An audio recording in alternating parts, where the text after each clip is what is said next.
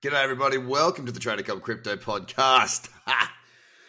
Lockdown in Sydney continues. Beautiful waves, though. Good surf out there. Anyway, onwards and upwards we go, and hopefully we see the same from a yawn-inducing market at the moment. Now, I just did a piece on Facebook and YouTube where I just sort of talk about I do an in-depth analysis of the top 10, and I also go into not just the top 10 against your stable coins, but also against Bitcoin. And it's really a piece that I think it's really important for a lot of budding traders and traders, not just budding, but people that are already trading, to understand, because that we haven't had a lot of action of late, right? We really haven't. The markets have been very slow, and will we get further upside? I hope so. There's a definite potential for it. I mean, Bitcoin has never had more big plays involved in it, using it, creating products for it. It's definitely got a lot more going for it at the moment. That being said, what do you do as a trader when you're going through a period where there's not a great deal to do? Well, you've got to find ways to improve yourself. And improving yourself as a trader doesn't just come from staring at charts. Now, that's experience. That comes with time, of course. Watching and reading charts, you will start to notice things, and you will have different ways that you can analyze markets to give you an edge in today's world. But for me, one of the biggest things to do to improve is to work on you. Now, I just put a video out to all my members in my Trader Cobb community, essentially explaining that and going through that and walking them through the whole process. Some of the things that you can work on, like think about things like, for example, when the markets were running hard earlier in the year, what are things that you can work on that would have made the experience better for you? Could you have been sharper, faster? Could you have taken more profits? Should you have taken some profits? All of these sorts of things, whilst we're in a sideways moving markets, well, they can come to mind, and you can act upon those. You can start to plan out for when it does go crazy again. And all it's going to do is make you a better trader. It's going to make you understand things better, and it's going to give you that perspective that only time away or time really working on it is going to give. And it's a really good time for it right now because, apart from Binance and Uniperp, there really are no good sustainable trends out there. And Uniperp and Binance, they're not really that strong. They are trends, they are there, but the rest of the market's been quite slow.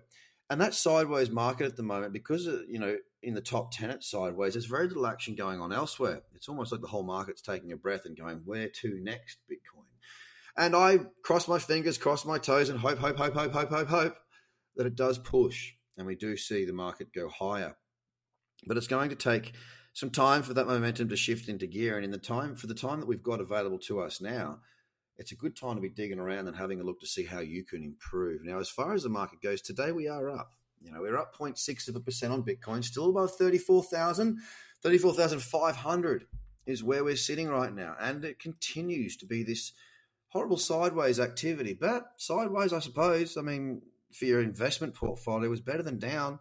It is holding its ground. There's no doubt about that. Last week we closed down on Bitcoin 2.9%. This month, we're currently down 1.5%. Now, we're not halfway through the month yet, so the daily and the 4 hour, these are the time frames where I'm turning to find my momentum and to see what is actually going on.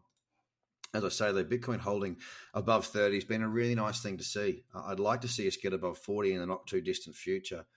So, a 10% candle today certainly would be quite nice. That would get us up around, 37,000, 38,000, something like that.